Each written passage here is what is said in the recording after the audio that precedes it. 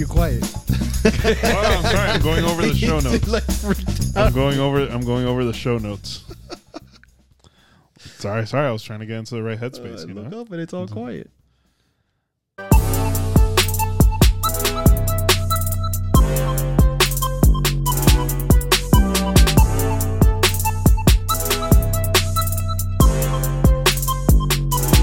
So, welcome everybody to another Magic City podcast. I was quiet at the beginning. I'm sorry. I usually throw out a crazy question. For those of you tuning in for the first time on YouTube, thank you for joining us. For everybody that's tuning in our 199 streaming services. Okay. We are on all the big ones: Apple, Spotify, iHeartRadio, Pandora, Audible. We're like crypto now, you know. We're taking a little dive. We're taking a dive. We're taking a dive, and you know, we'll come back up. We'll take We're a not dive when we crashing, come don't back. worry. We are also, if you follow any one of our profiles under Magic City Comics, the link tree, it'll guide you to all the streaming services. We are also on Podbeam. Nah. Bean. Pina. Bean. Frijol. Bean. I hate you guys. I love how when he's sure and he's... He's like thinking about it. Is it N or is it M? Is it N or is it M? I hate you guys. So, for those of you tuning in for the first time, we are. Paul, Magic City Comics. George Marvel Poppy. And I'm Jimmy, Jmar Collectibles. And today we're going to talk about something sad that's happened in the industry. But before that, we have to address it, man.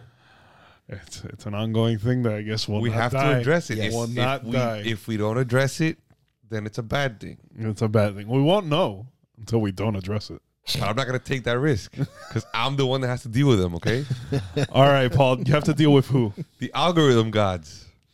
The algorithm gods must be appeased. They do. So they make must sure to they must be shouted out. make sure you hit that like, subscribe, and notification button so you know when we drop podcasts on Mondays and Thursdays. And then the algorithm gods will be happy and content. Yes. Very much so. So, all right. So transitioning from algorithm gods to legends, Yes. I would call them. Over the past couple of weeks, we actually lost two major legends in the comic book community. Yep. Neal Adams passed away on April 28th at the age of 80, and George Perez passed away May 6th at the age of 67. Right. Yeah. Yeah, if you know comics, you know them. Whether if you don't know them, you'll know their artwork. They're titans of the industry, man. Yeah. Like they are probably like what people would call godfathers. Yeah. Like, you know, they were all encompassing. They were there at the beginnings. They were there in transitions. They created revolutionary artwork at the time, you know, just because of the storylines attached to them.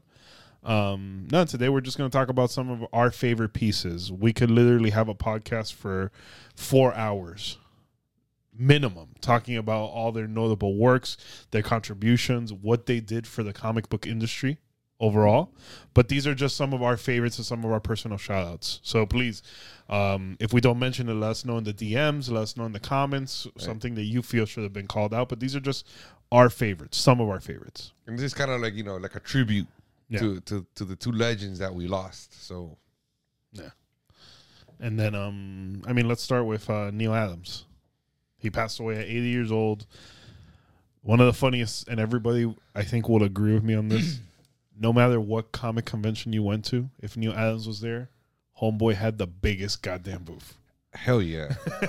Like, you literally had to walk through all his tables to get to him. It was like a threshold to get to Neal Adams. Yeah, I mean, he set up multiple tables. I mean, he must have taken up, 4 or 5, maybe 6, 7, 8 of the booth spaces. But yeah, when he set up, yeah, and he had a little bit of everything.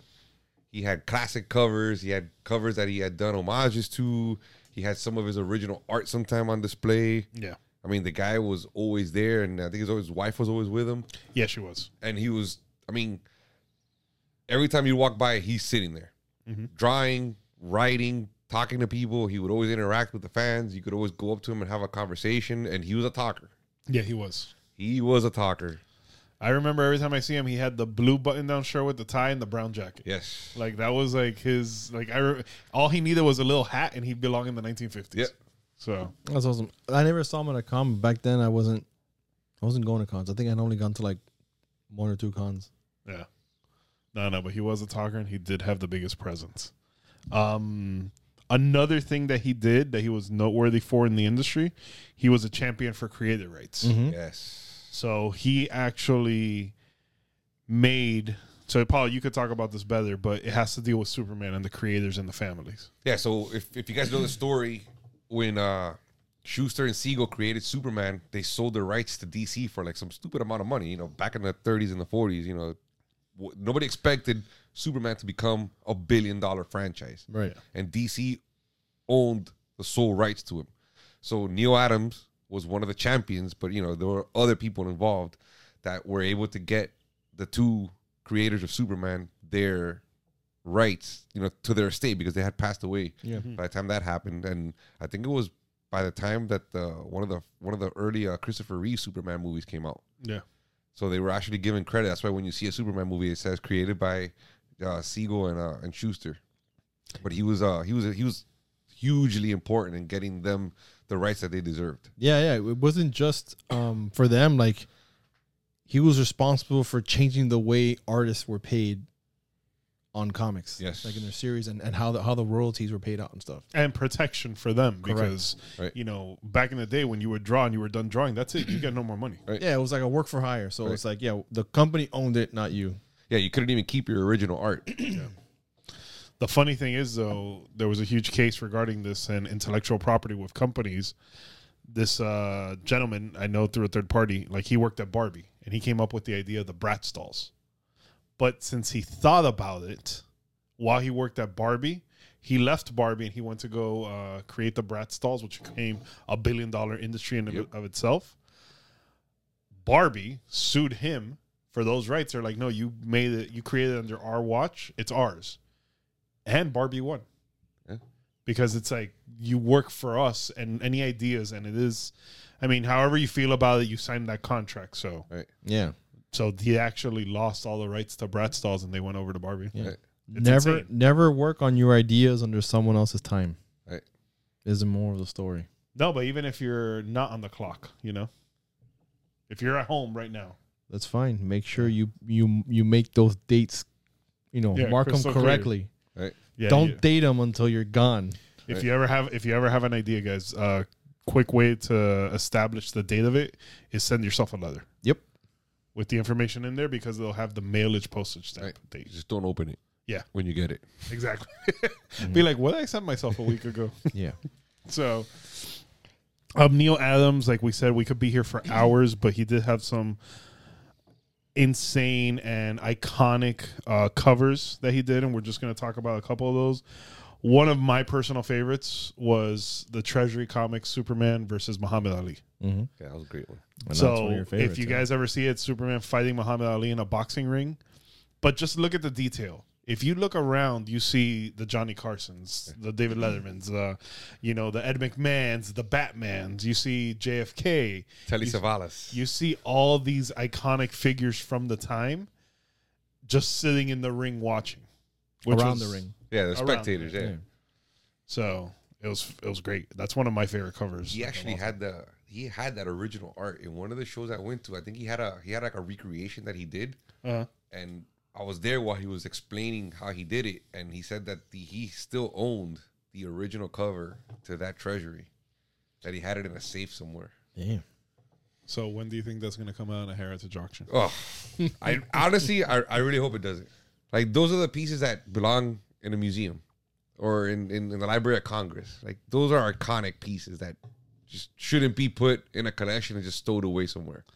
I don't necessarily disagree with you, but we all know money talks. True. But I think those are some of, like, as a community, as an industry, those are like some of those pieces that are just so iconic that need to be seen by the community and the fans. We can have both. The mega rich person who doesn't need the money buys it, donates it to the museum. There you go. There you go. It's a tax write-off. Yeah, it is. Yeah. Right. So, I think we can have it both ways. So whoever's out there, whatever crypto whales you want to get your money out of crypto, that's a I good one. think the crypto whales have turned into crypto guppies. No, there's still crypto whales that are taking their money off of the exchange just to protect it. They have lost $1 trillion of value. No, since it's crazy. January. Right. Mm-hmm. $1 trillion. That's nasty. But you know what else is nasty? the iconic covers that they created. George, what's one of your favorites from Neal Adams? I'm gonna go with Batman 251. And for people that don't know that's the one that's got the Joker on the cover, and he's got his hand out on Batman's on the playing card, like he's stuck to the playing card. That's a very cool cover, iconic, kind of creepy. Yeah. But the whole Joker ass like playing with Batman over the skyline, over the Gotham City skyline. Yeah, that was a good one. Very cool cover. Yeah. What about you, Paul? One of my favorites is Batman 227, which is an homage to Detective Comics 31, which is considered the Gothic cover. And how does the Gothic cover look? You got like sad Batman in the background, and you got like some little cloud cover. I knew you were gonna say that. Yeah. That's why. Yeah, he's like looking over like a mountain, right? He's Like, looking over a mountain, right? That's a really cool cover. Yeah, I mean the way he interpreted that cover and the way he homaged it was, I think, spectacularly done. Yeah. No, it's a great cover, and it's been homaged several times. Oh yeah. What's another one for you, Paul? One that I saw that I like it because of the character is Strange Adventures 207. Ah, okay. Dead Man. Dead Man, nice. That's the one that it's got like a green Flipping? background. No, that's the one that's got like a green background, and then Dead Man's kind of like dazed, and he's kind of like had his hand on his head. Yeah. It's just the way he drew it. It just looked great, especially for that character. I mean, it's just one of my personal favorites. Okay. Yeah. Very cool. And he's done so much. Like you can go through how many. He's done the House of Mystery. House of Covers Mystery for yeah. the horror for DC, and Yeah. it's just so much. It's the genres that he hops to and from, and they all look great. You know, some artists can't draw certain things. Yeah. Like dude will Rob draw- Liefeld and feet.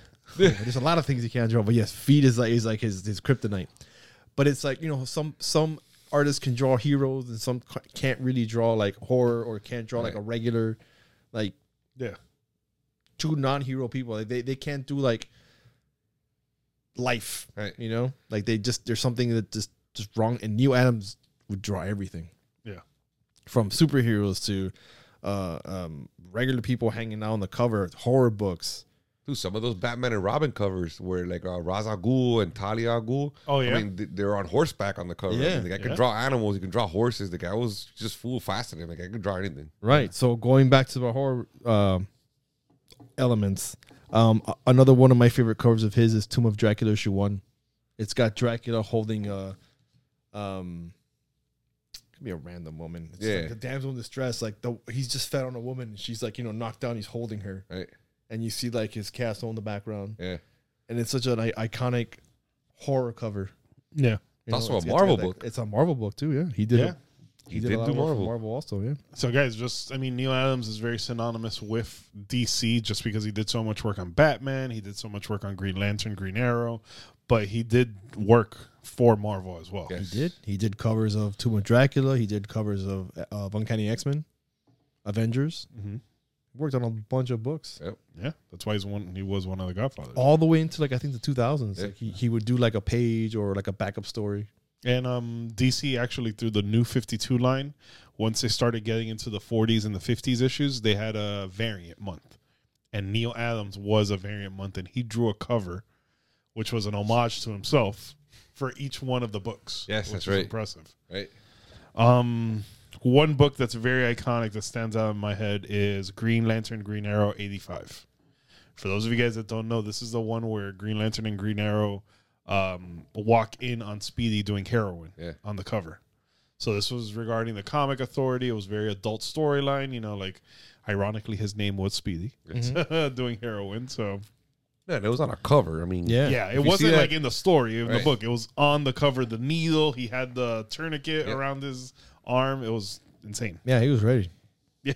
He was ready to Oh, go. he was gonna, ready he was to gonna go. have a good time that night. Or die trying. So, I mean, those are just a couple of some of our favorites from Neal Adams, but like we said, there's so many. The other legend that passed away shortly after was George Perez, Puerto Rican, Latin guy. Yep. He was actually huge proponent, besides being a godfather within Marvel and DC and just doing a lot of the iconic storylines. He also created the Hero Initiative. Yes. So, George, what was the Hero Initiative?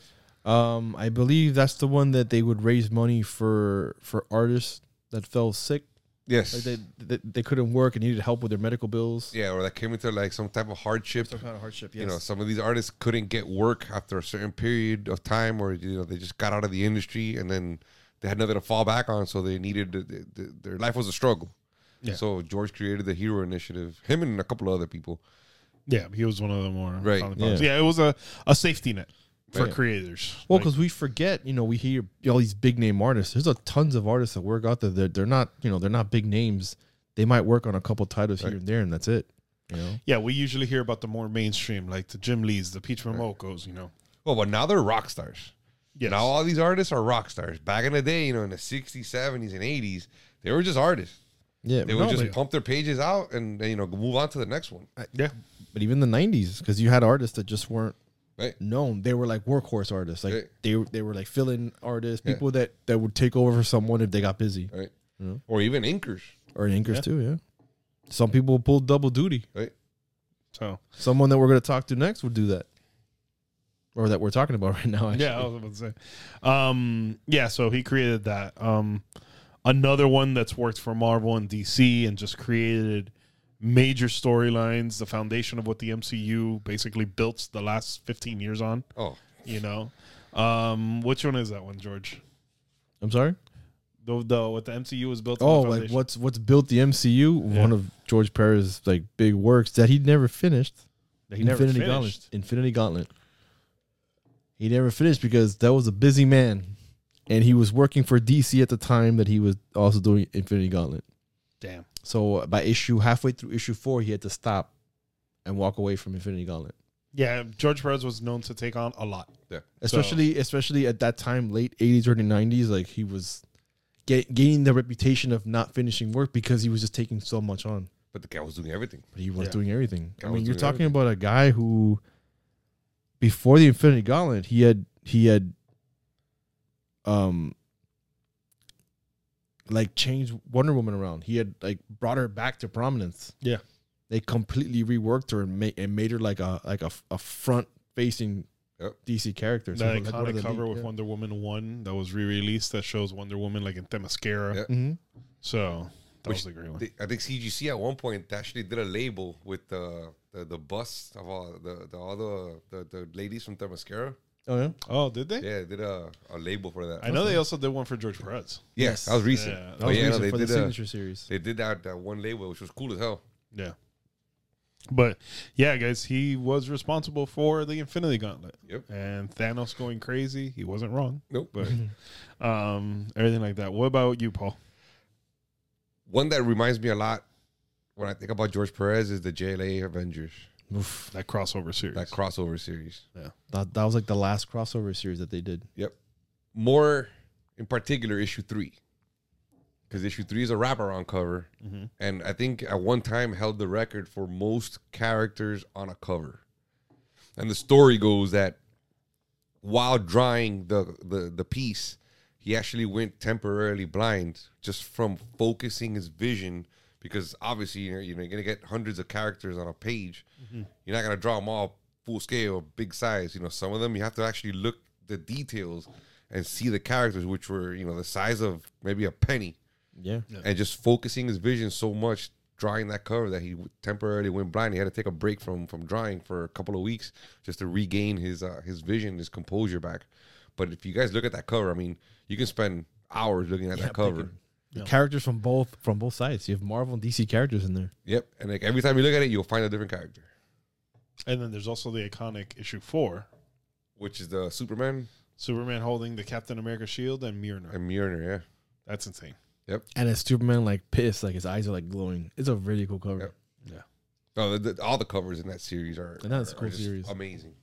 Issue 1, I mean, just the way that the characters are looking, their facial expressions is amazing. Yeah. One of my all-time favorites of his was Crisis on Infinite Earths number 7. Yes. Iconic cover. That's Superman holding Supergirl's dead body. Right. Like, that to me just... It was telling of the times. It was telling of the art, telling of the story. Like, you just got so much in that one detail. And you never had a major character die like that at the time. Well, you had that series had 2 major characters die. Well, yeah, it also the issue before you had Flash die. yeah, Barry Allen, right? Yeah. So that was also the death of Barry Allen, which is always like, who's your Flash? Who'd you grow up with, Right. Barry Allen or Wally West? So, And but you yeah. can see because there's a huge gap between from when Barry Allen dies to when he comes back. So people grew up with just Wally West as Flash. Well, they kept him dead for like 30 years. Yeah, until Flash Rebirth. Yeah, because it was in the 2000s when they brought him back, right? Yeah, in the Yeah. mid 2000s. So there's an entire generation that Barry Allen was just the one that you knew in the cartoon, Yeah. first one or whatever. I'm Team Barry Allen though. So comic wise, I grew up Wally West. I grew But up Wally yeah, West because of the Barry Justice Allen. League Right. cartoon. Yeah, which is funny. But another one that I loved, which goes into the whole crossover, he did the New Teen Titans X-Men crossover. Yes. So you had it's an iconic cover. You have Robin coming at you, but he's also next to Professor X. You have the Titan Tower in the background, and then you have the Phoenix, and you had Beast Boy. If you open it up, it had all those characters. I never read it That's pretty good. because I never found it anywhere. Right. Yeah. Crossovers were more of a thing back then. Now there's too much money and intellectual property involved Correct. that you can't. Not that you can't. It's the companies don't want to play nice with each other to do a fan service. Yeah, it would be cool because in the 90s, in the early 90s, it was all about the crossovers. You had the Marvel versus DC. Yeah. Those were fun books too. You had Amalgam Comics. Yes. Where They it was did- like they did 2 Spider Boy, runs. where it was Superboy and Spider Man. Yeah, you had what was it Batman Wolverine Yes. mixed together? Yeah. Dark Claw. Dark Claw, yeah. You had Speed Demon. It was Flash and Ghost Rider mixed Yeah. together. Yeah. I mean, it was a fun time. They were silly comics, but it was like a fun read for like kids. For when you were collecting, like that's the kind of crap that you would talk about like at the playground, Yeah. like at school. They Like, also- that's what we saw. Like, holy crap! Someone like read our minds and did this. They also had the crossovers with Batman Spawn, Batman Daredevil, Yeah. Batman Punisher, Superman Silver Surfer. They had an entire story arc with what was that? Top Cow Marvel Yes. Mhm. did one like in the late Yeah. 90s. You know, one of the cool things in one of those Marvel versus DC crossovers was that the Infinity Gauntlet gets thrown over to the DC universe, and Darkseid grabs it and picks it up. And he puts it on, and it does absolutely nothing Mm-hmm. because the Infinity Gauntlet with the stones only works in the Marvel universe. Yep. If you take it out of the Marvel universe, it's just a glove. Yeah, Which the funny thing is, they addressed that in What If. Because remember that they had the Infinity Crusher, but it wasn't designed to the ones that Ultron had. well, they did it in What If. They did it in Right, Loki in the comics too, where like the stones only work within their own universe. Right. Yeah. So even if there's another universe, they won't work in another Right. one. What was the name of the clerk where he opens up his desk drawer? Well, all the paperweights Yeah, are all the Infinity Stones. paperweights where you see all Yeah. the soul stones, the time stones. They're like, oh yeah, these are all just from different dimensions. And I thought that was something cool they brought from the comics. Right? Yeah. Like they only work within its own universe, so you can't grab one from somewhere else. And take it over, right? Yeah. I mean, just guys, we've just hit the tip of the iceberg on all the great work that both of these artists have done. Yeah, I They mean, they did so much, and so much of their work influenced so many others after them. And who knows what artists were influenced by them, like the newer generations. Who knows? oh, absolutely. I mean, Yeah. you're not gonna say that none of these artists that are working in comics now have zero influence from a George Perez or from a Neal Adams, because Yeah. they'd be lying to you if they said they didn't. Yeah. Or maybe their mecca is to do an homage to one of their Godfather Right. artists, you know? Yeah, because that's gotta be a pretty cool thing to be asked to do. You know, like, hey, would you do an homage to like your favorite artist? You know who I'm pretty sure was inspired by George Perez was Phil Jimenez. Yes. Yeah. Because a lot of his work like is very reminiscent of like the 80s George Perez work from like DC. Yeah. Yeah. I remember when I saw him like that looks familiar. Then I saw him like, oh, it looks like George Perez art. Yeah. Yeah. You know who George Perez art kind of looks like too, and they were both kind of going on at the same time, was Brian Bolland. Yeah. They have a very similar kind of like form of art. You know, yeah. And another one that just comes to mind with the detail to the characters and all that is Stephen Platt Yeah. with the Moon Knight covers. Like just that attention to detail, like the bullets actually going through and Right. shredding, like that takes time. Like if you guys ever see those covers, those are intricate covers. And if you guys have a chance, look up the original art, because the actual printed cover to me, doesn't really do it justice as when you see the original art. Well, sometimes you see more detail before the colors come on, and you see how detailed those sketch drawings are. Yep. No. So Or sloppy, like if you see a Rob Liefeld non-inked, non-colored, that dude is sloppy as hell. Like they really make his art look nice. Listen, you can never have Rob Liefeld in the same conversation as Neal Adams and George Perez. No, but it's funny because I remember as I got older, I'm like, hey, how come his stuff looks? You could tell when someone who's worked with him before cleaned up his art. Oh yeah, which is always. Anyways, this isn't about Rob Liefeld. yeah, it's never gonna be. No. We're never gonna do a podcast. But it's about fun. it. Just overall, like you see some artists, and when you see different inkers and colors that work with them, the ones that know their work well won't cover up their art. Right. Like you see in the coloring, you can still see detail. Like they try to preserve as much as possible, so you can still see like their intricate work that they've done on it. Yeah. And when they suck, you see just a splash of like really thick colors and inks. One words that were never used to describe Neal Adams or George Perez. Yeah. Suck. Like these guys were. Yeah, they were legends. I mean, there's no other way to put it. Just meccas in the comic community, and they will always be legends. I mean, Yeah. 50 years from now, you're gonna be talking about Neal Adams and George Perez art. So yeah, just like you talk about Ditko, Kirby, Stan Lee, Severin, like Steranko. Yeah. You know, these guys are all legends. Some still alive. You know, Steranko's still alive. So He's still alive, yeah, and he looks like a Hollywood actor Gangster, from like the 50s. yeah, he does. that dude's cool as shit, though. Yeah. I would love cool to as have shit. drinks with that guy. Oh man, yeah. You probably fucking end up doing cocaine with him and shit. That This dude's fucking got out the same there, look. He's got think of this dude, all right? This white hair. He always wears a coat with a turtleneck and dark glasses. Look him up, guys. Look him up. He looks like someone you see in a movie. and a wig, right? It might be a wig. It looks like Either a way, wig. or it's a helmet hair. You know, he swaps it out. Strange hair, bro. Strange hair, yeah. But yeah, it's a look. Yeah. So, guys, let us know what were some of your iconic pieces or iconic covers or anything that comes to mind when you think of Neal Adams or George Perez. Yeah, they will be missed. So, I think on that note, till next time. Rest in power. Yeah.